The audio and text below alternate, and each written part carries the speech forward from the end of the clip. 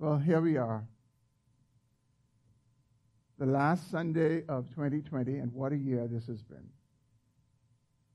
None of us in our wildest dreams could have imagined that what we experienced this year, we would have experienced. And here we are now, 4 days away from the end of this year. This year has been disruptive in a lot of different ways, and I think one of the most important ways it's been disruptive is that it has disrupted church life as we have been accustomed to. Prior to 2020, the only times that we got disrupted was when we had the occasional tropical storm or hurricane, and we probably could not meet for a Sunday, but we were back to our normal routine of meeting together, of spending times of sweet fellowship together, hearing God's word preached together, praying together, being able to shake hands and hug necks. And this year changed all that. Literally, their hands we have not shaken and necks we have not hugged in about 9 months. And truth be told, a lot of our spiritual life prior to this year has been together. And whatever spiritual life we have had in this year, largely, apart from the times we've been able to connect online, much of it has really been private. And I think that one of the blessings in disguise of 2020 from a spiritual point of view is that we all had an opportunity, I think, in some ways, to really reflect on our spiritual lives, reflect on whether we had more of an institutional faith than a personal faith, and just to evaluate where we are with the Lord. And so I believe that as we are considering this year and as we evaluate this year, I think we should not overlook that one blessing in disguise, that this has been a time where we could have seen our need to draw nearer to the Lord and to build and strengthen our personal relationships with Him. And as we are poised to enter into a new year, I thought this is the sermon that the Lord has laid on my heart for us as a church. It is a sermon that's going to help us to continue to do that spiritual evaluation. And for that, I would ask you to turn to the Gospel of Luke, chapter 6. And we're going to consider verses 46 through 49. The Gospel of Luke, chapter 6, verses 46 through 49. Please follow along as I read. Why do you call me Lord, Lord, and not do what I tell you? Everyone who comes to me and hears my words and does them, I will show you what he is like. He is like a man building a house who dug deep and laid the foundation in the rock. And when a flood arose and the stream broke against that house and could not shake it because it had been well built. But the one who hears and does not do them is like a man who built a house on the ground without a foundation. And the stream broke against it. Immediately it fell, and the ruin of that house was great. Would you pray with me? Father, we thank you that the comfort that we can draw from this difficult and at times uncertain year that we I've just about come through has been the reminder that you're sovereign over it all. Indeed, Lord, we know that nothing comes to pass except you ordain it. Lord, that has been our comfort. May that continue to be our comfort. And I pray this morning that you would help us to see how you are at work in the life of this church and in our lives individually. I pray that you would speak to our hearts this morning in this final sermon on a Sunday morning for 2020. Lord, in and of myself, I have nothing to say, but only that which you will say through me. And I ask that you would do that. Would you give us all ears to hear? Would you keep me from error and from excess? And may I be faithful to care for these for whom Christ has died and these whom I love. Speak to us now, we pray. In Jesus' name, amen. The context of this passage that we have just read is the largest sermon that Jesus preached. It's often referred to as the Sermon on the Plain to distinguish it from the Sermon on the Mount, which we find in Matthew's Gospel. And when we consider the context of it, what we see is in the earlier verses, for example, in verses 12 and 13, when we go back in chapter 6, that is, we see that Jesus had been praying all night, and he then chose his disciples. He chose 12 to be apostles from the group of disciples who were following him. And then we are able to see in verse 17 that Jesus came down from the mountain and he stood on a level plain.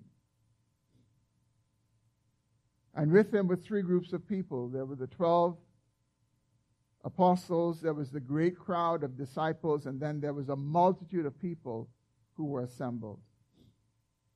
And we see in verse 20 that Jesus began to teach them many things, and his teaching is generally referred to as a sermon. And the three verses that we read just a moment ago are actually the conclusion to that sermon. Jesus had preached, and now he concluded the sermon. We just read the conclusion of the sermon. And as we've seen, Jesus began his conclusion with a very challenging question. He asked the question, "Why do you call me Lord, Lord, and not do what I tell you?" Those who were gathered around Jesus that day needed to humbly hear and respond to that question. Jesus didn't ask that question in a vacuum. Jesus asked that question because it was relevant. And brothers and sisters, it's relevant to us today. Because the same reality that Jesus faced and spoke to is still a reality today, that there are those who say, "Lord, Lord," and do not do what he says. Jesus directed that question to a specific group of people. And truth be told, any of us this morning who would just dismiss the words of Jesus out of hand, we're not being humble. All of us need to be asking ourselves, is the question of Jesus directed to me? Am I one of those who is hearing Jesus but not obeying what he's saying? And so I pray that all of us, out of humility this morning, would ponder this question that the Lord Jesus has posed. And here's how I would like to summarize what I believe that Jesus is seeking to teach us in these concluding verses from this Sermon on the Plain. I believe he's saying to us the true disciples of Jesus are those who come to him, listen to him, and obey him. Those are the true disciples of Jesus. Those who come to him, those who listen to him, and those who obey him. And remember, there were three groups of people in front of Jesus. There were the apostles who he prayed that night, and he selected them.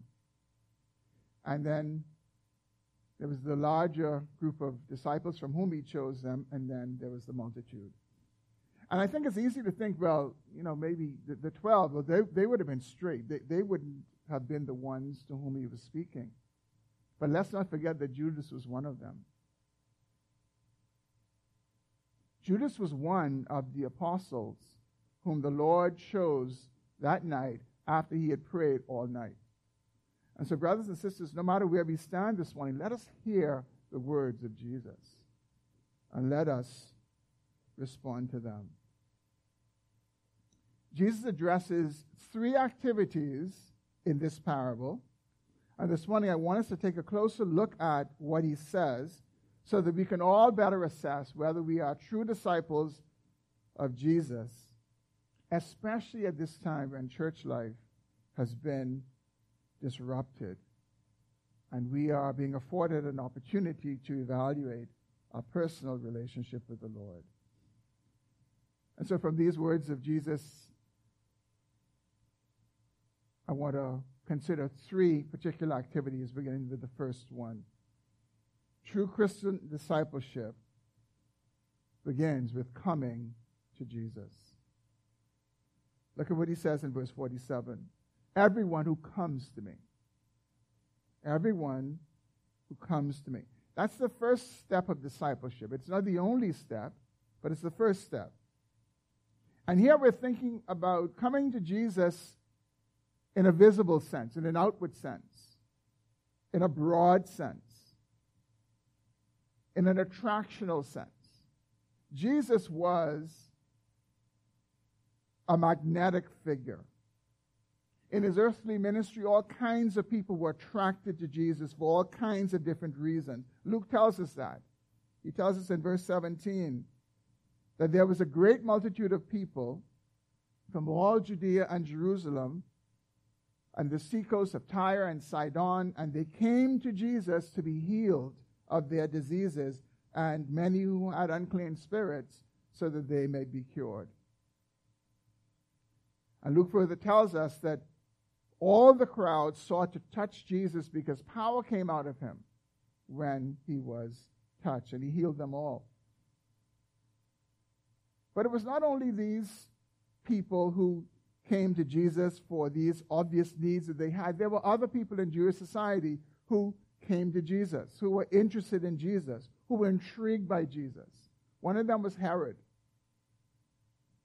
Herod the Tetrarch. We read about him in Luke chapter 9. And here's what Luke records in verses 7 through 9 of chapter 9. Now Herod the Tetrarch heard about all that was happening, and he was perplexed, because it was said by some that John had been raised from the dead, by some that Elijah had appeared, and by others that one of the prophets of old had risen. Herod said, John I beheaded, but who is this about whom I hear such things? And he sought to see him. Herod sought to see Jesus. And Herod eventually got his opportunity to see Jesus. We read about it in Luke chapter 23. And Luke gives us an account of that meeting that Herod had with Jesus. It's in he tells us in verses 1 through 5 how he came to be before Herod. Pilate had sent him. And here is what Luke records of that encounter in verses 8 to 11. When Herod saw Jesus, he was very glad, for he had long desired to see him, because he had heard about him, and he was hoping to see some sign done by him. So he questioned him at some length, but he made no answer. The chief priests and the scribes stood by, vehemently accusing him. And Herod, with his soldiers, treated him with contempt and mocked him. Then, arraying him in splendid clothing, he sent him back to Pilate. Now, though Jesus was brought to Herod, Herod got his wish, he had long desired to see Jesus. And so in a sense, we can say that Herod came to Jesus. He came face to face with Jesus. He got his encounter with Jesus that he wanted. But when Jesus didn't respond the way Herod wanted him to respond, well, then Herod rejected Jesus. And you know what? It'll be staggering for us to know, if we could know, the number of people who have come to Jesus.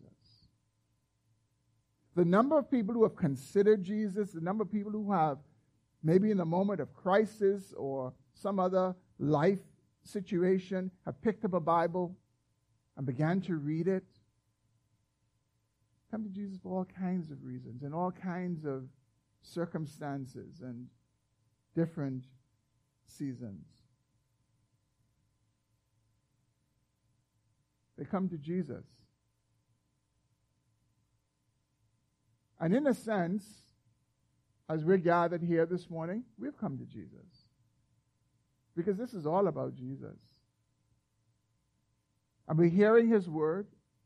And it's not the first time that we have done that. Every time we gather, this is what we do. We are coming to Jesus. We are hearing his word.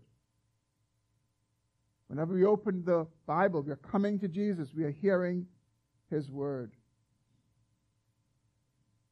And it doesn't matter what the circumstances, it doesn't matter what brings us to him, we still, in that sense, we come to him. It's an outward, visible coming. And as wonderful as this is, that we have gathered this morning, as wonderful as it is to read our Bibles, that's not enough. That's not enough. Coming to Jesus is the first activity, but it's not the only activity, and Jesus addresses more in this parable. The second activity he addresses is listening. And that's my second point, listening to Jesus. Again, look at what he says in verse 47. Everyone who comes to me and hears my word. Everyone who comes to me and hears my word. And Jesus is not just talking about what's written in the red, if you have one of those red letter Bibles. Talking about the whole of Scripture, because all of it is his word. And from the context that we see in this sermon, we can tell that these were people who would come to Jesus time and time again. They had heard his preaching. They'd been following him from the outset of his ministry. And they had heard sermon after sermon, and they just heard this last one that he preached. And they were listening. But the listening that Jesus is getting at is not just mere listening because we have ears that work and we can pick up sound. The listening that Jesus is referring to is a listening that is intent on obedience. It's a listening that postures to obey. And therefore, this really is the most critical part of what we need to be considering this morning. Jesus was not interested in crowds. As a matter of fact, if you follow the ministry of Jesus, every time, just about, there were large crowds, he would say difficult things, as he is doing right now. Many of us would have been so happy to have the large crowds that we would hardly want to say anything hard to cause them to disappear. But Jesus did that often. Jesus was not just interested in crowds. He was interested in disciples. He was interested in those who would come to him, those who would truly listen to him, and those who would obey him. And therefore, this aspect is really right in the middle. It's the most important one, because if we don't listen to Jesus in the true sense of listening, we have no hope of beginning to obey. Because it is how we listen that will determine whether or not we obey. Clearly, Jesus is not talking about just disengaged, distracted listening, because we all know that we could be present physically and somewhere else in our minds. We could be thinking about the next thing we're going to do. We could be on the phone talking to someone, on our computer surfing with music in the background of the television. We can do all kinds of distracting things. That's not the kind of listening that Jesus is referring to. Disengaged, distracted listening will never position us to hear in order to obey. We just wouldn't. The kind of listening that Jesus is calling us to is active listening. It's soul-searching listening. It's not the kind of passive listening where we can say, Lord, Lord, Lord, Lord, Lord, Lord, and not connect to see, you know what? What's in my lips is not connecting with my feet. I'm not living what I am actually saying. And so active listening is the goal of applying and obeying the Word of God. And so here we are this morning, and only the Lord knows the degree to which we are listening, posturing our hearts to really obey, whether we are just doing so passively and we're probably thinking about the next thing we'll do, waiting for the sermon to be over, or even hoping that it is soon over.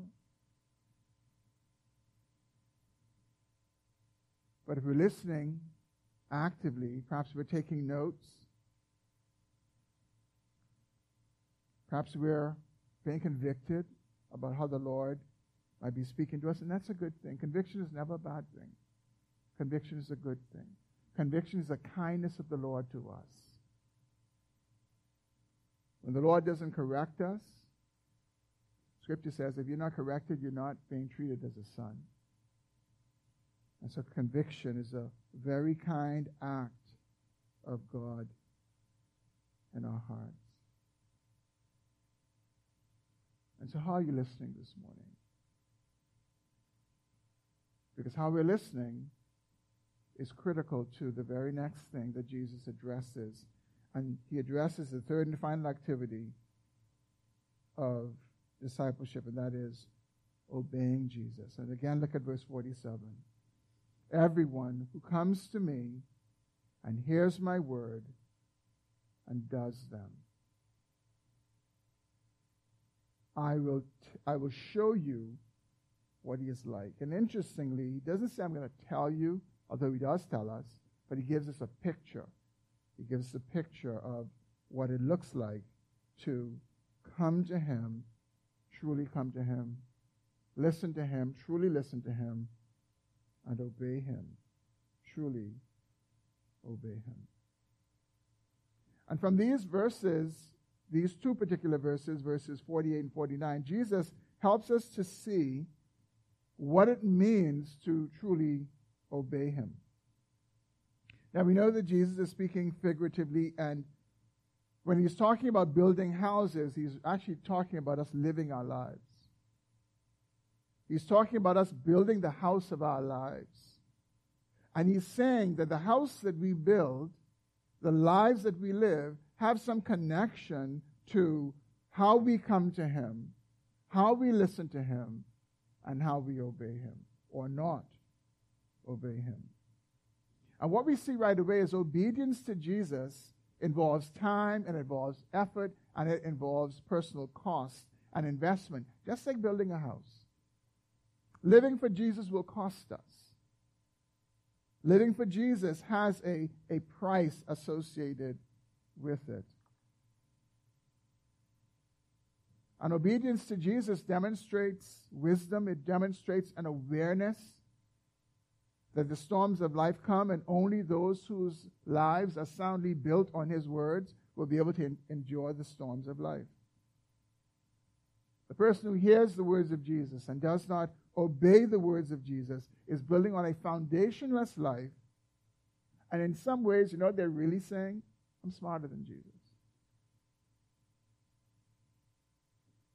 I think we all know a little bit about building a house, especially in our context, where one of the first things you have to do before you can build that house is you need to take some time and cut a foundation and spend money on that. And it's amazing how much money goes into foundations. And some will think, well, I'm wiser. I don't need to spend all that money on the foundation. And they just go and they just build right on the surface, cut the cost of that investment. And so I want you to think for a moment. Imagine that these two men who Jesus describes in this parable were building side by side two different lots, but lots adjoining one another. And you're passing through and you just observe the houses go up. From a distance, you probably won't notice any difference. They may look pretty much the same. And they may stay that way for quite some time. Until what Jesus talks about. And the storm that Jesus is talking about here comes to both houses. The winds blowing, the storm, the sea raging comes to both houses. And it's only the one that is built on the rock, that is cut deep into the rock, that's going to build. And Jesus likens that building on the rock to obeying his word. That's the foundation that we cut for our lives, where we build our lives on the word of God, on the unchanging word of God. And when the storms of life come, and notice, there's no exemption. Jesus doesn't say, and if you build your house on my words, the storm will come, it'll go around your house. No, it comes against the house. It batters the house. Just like the one of the person who is building in a disobedient way. It comes to both. And the difference, though, is the house that is built on the rock of the words of Jesus, the house that is obedient, the life that is obedient, will stand. It wouldn't be like we have the classic story of Job in Scripture, where when the storms of life came against Job, and we would say, well, Job, his house blew down, but no, it didn't. Because in the midst of it all, Job was still able to say, though he slay me, yet I'm going to trust him. His wife says, curse God and die, but Job stood. His life stood. He lost things. And see, this is what we must understand. The Lord doesn't promise us that we will not have adversity in this life. But he does promise us that if we build our lives on him, in the midst of it all, we will be able to stand. And we will stand and we will be true, because our lives are built on Christ, the solid rock. Brothers and sisters, this reveals to us how precious the Word of God is. How precious the Word of God is, and how much we need to build our lives on the Word of God. And how, when we think of this year and this great disruptive pandemic that we have seen, we are reminded of the need to ensure that our lives are built on the Lord Jesus Christ.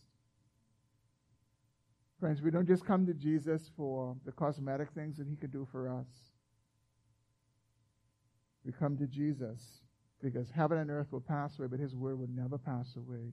And we are to hold on to those words. Remember Peter, when all the disciples had left, and Jesus said to them, he said, are you all going to leave too? What did Peter say? He says, Lord, to whom shall we go? You have the words to eternal life.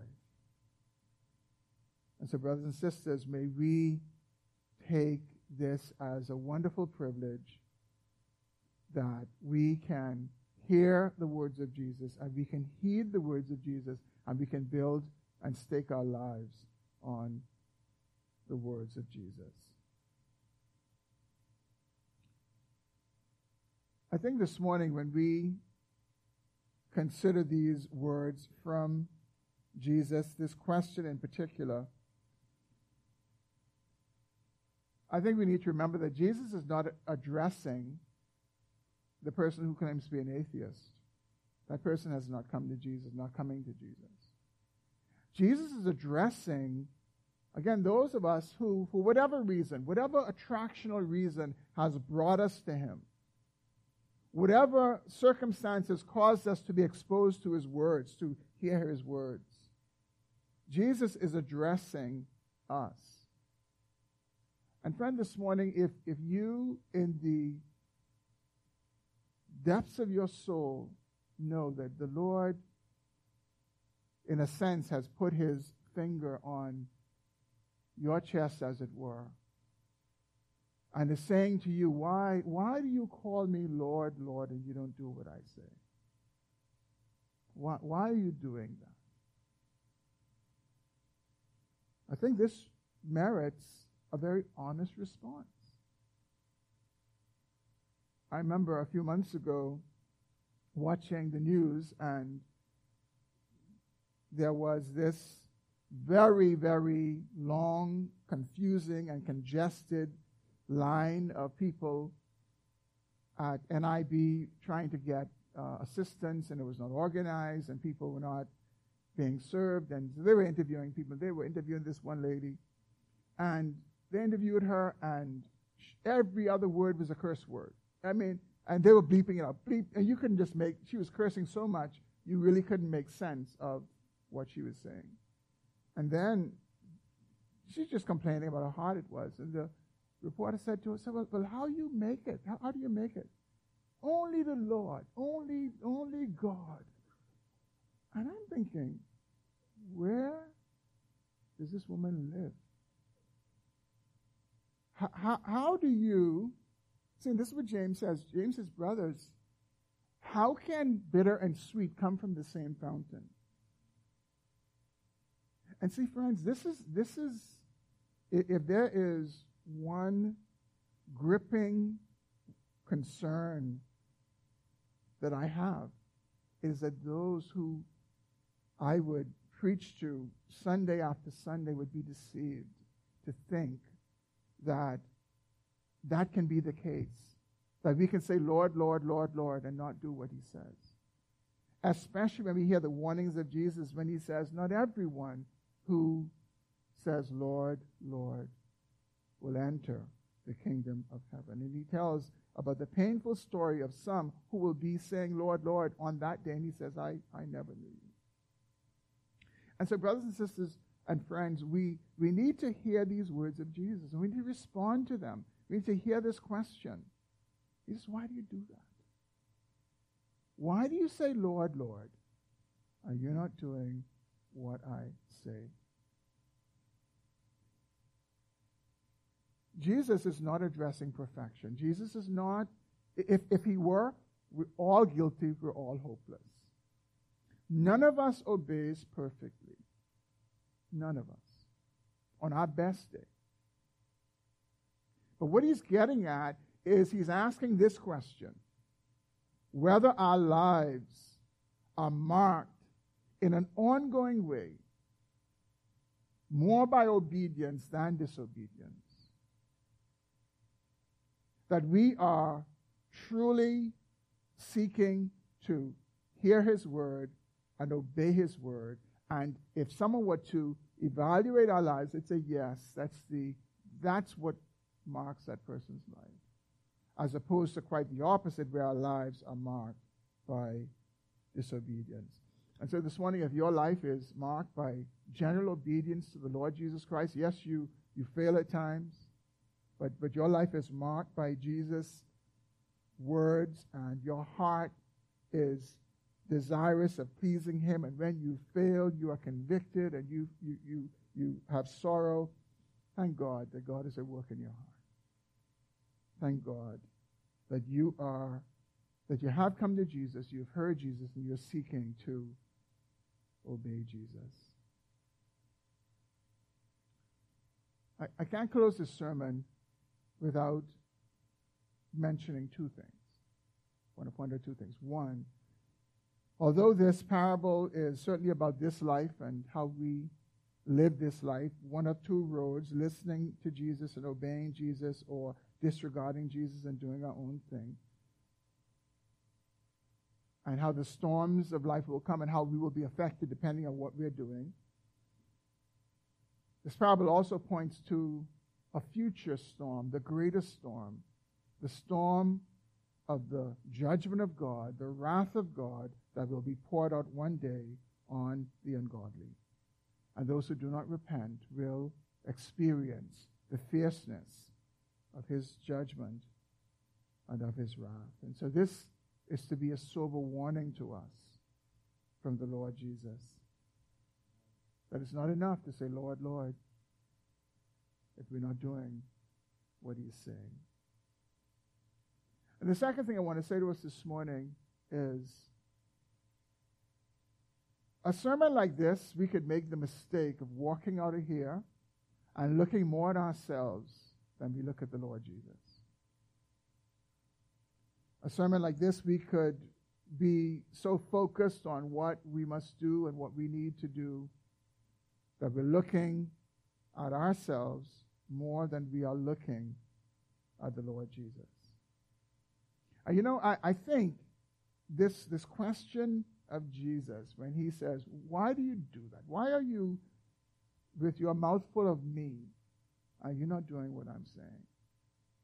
I think for the person who really does business with the Lord in hearing that question and trying to deal with it, I think if they do, they'll come up and say, well, I'm trying.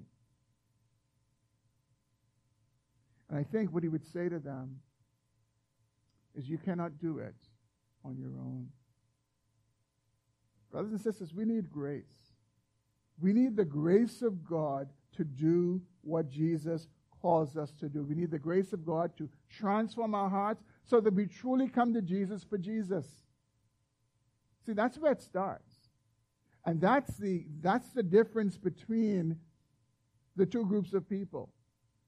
If we just come to Jesus in a cosmetic way, in an outward way, and not in an authentic way, and in the authentic way, he has to be at work in our hearts in some real way to transform it, to give us a desire to want to obey him, and then to enable us to obey him. Because if Jesus folded his arms and just told all of us to do this, we would all fall flat on our faces. And so I'm saying to us this morning, when we hear this message, I've heard it said this way before, for every one look at ourselves, we need to take 10,000 looks at Jesus. Because he is the one who will give us the grace. He is the one who will enable us to truly come to him, truly listen to him, and truly obey him. And he is the one who will convict us when we fail. He is the one who will help us, enable us to repent. And so, brothers and sisters, let us leave today remembering that. We need grace. We need God's grace to be able to do what he says. And if you're here today and you would be honest with yourself and say, I'm saying Lord, Lord, or listening by live stream, and I'm not doing what the Lord is saying, I say look to Jesus. Look to Jesus for grace. Only he can transform the human heart. Only he can cause us to truly come to him for him and not for what he can give us. And then to cause us to listen as we should and then to obey as we ought. And may God work in all of our hearts in this way to the glory of his great name. Let's pray. Oh Lord, we bow our hearts to you this morning. Would you help us to faithfully engage the question, why do you call me Lord, Lord, and do not do what I say? But for those of us whose lives are marked by obedience to you and your word, may we rejoice in the grace of God that has come to us through Jesus Christ. And for those who find themselves still saying, Lord, Lord, but not doing what you say. Oh God, have mercy on them. Open their eyes to see their need for Christ, the only one who's able to transform their hearts. Cause them to come and to hear and to obey in an authentic way. Would you work in our midst this morning, we pray. In Jesus' name. Amen.